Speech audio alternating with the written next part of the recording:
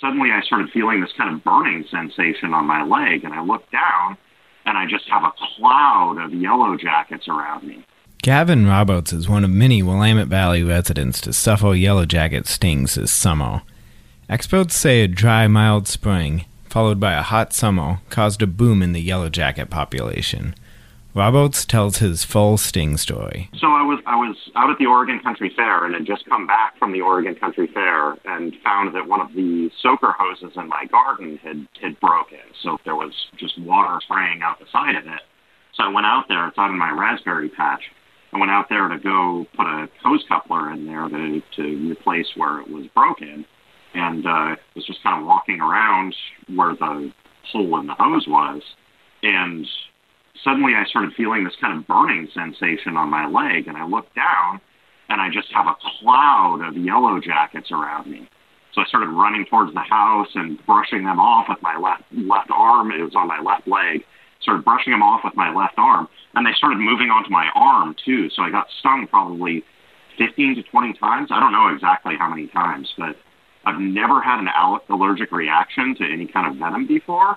But I started to swell up. My face started to swell, and I got hives all over my chest and arms, and ended up going into the urgent care. And I knew it was serious when they started handing me the forms to fill out, like they always do at the doctor.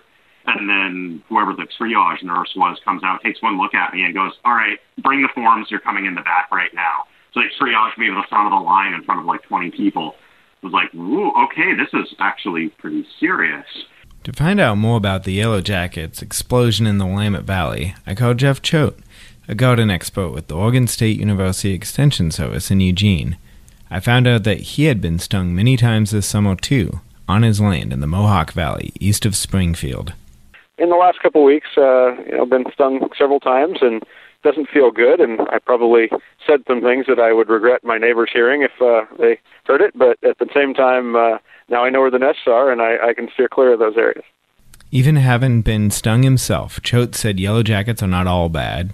Yellow jackets go after flies, caterpillars, and spiders as they collect food for their young. The important thing about yellow jackets is they are actually very beneficial. If it weren't for yellow jackets this time of year, who knows how many insect pests we might have to contend with. This is Dylan Darling in the Register Guard Newsroom.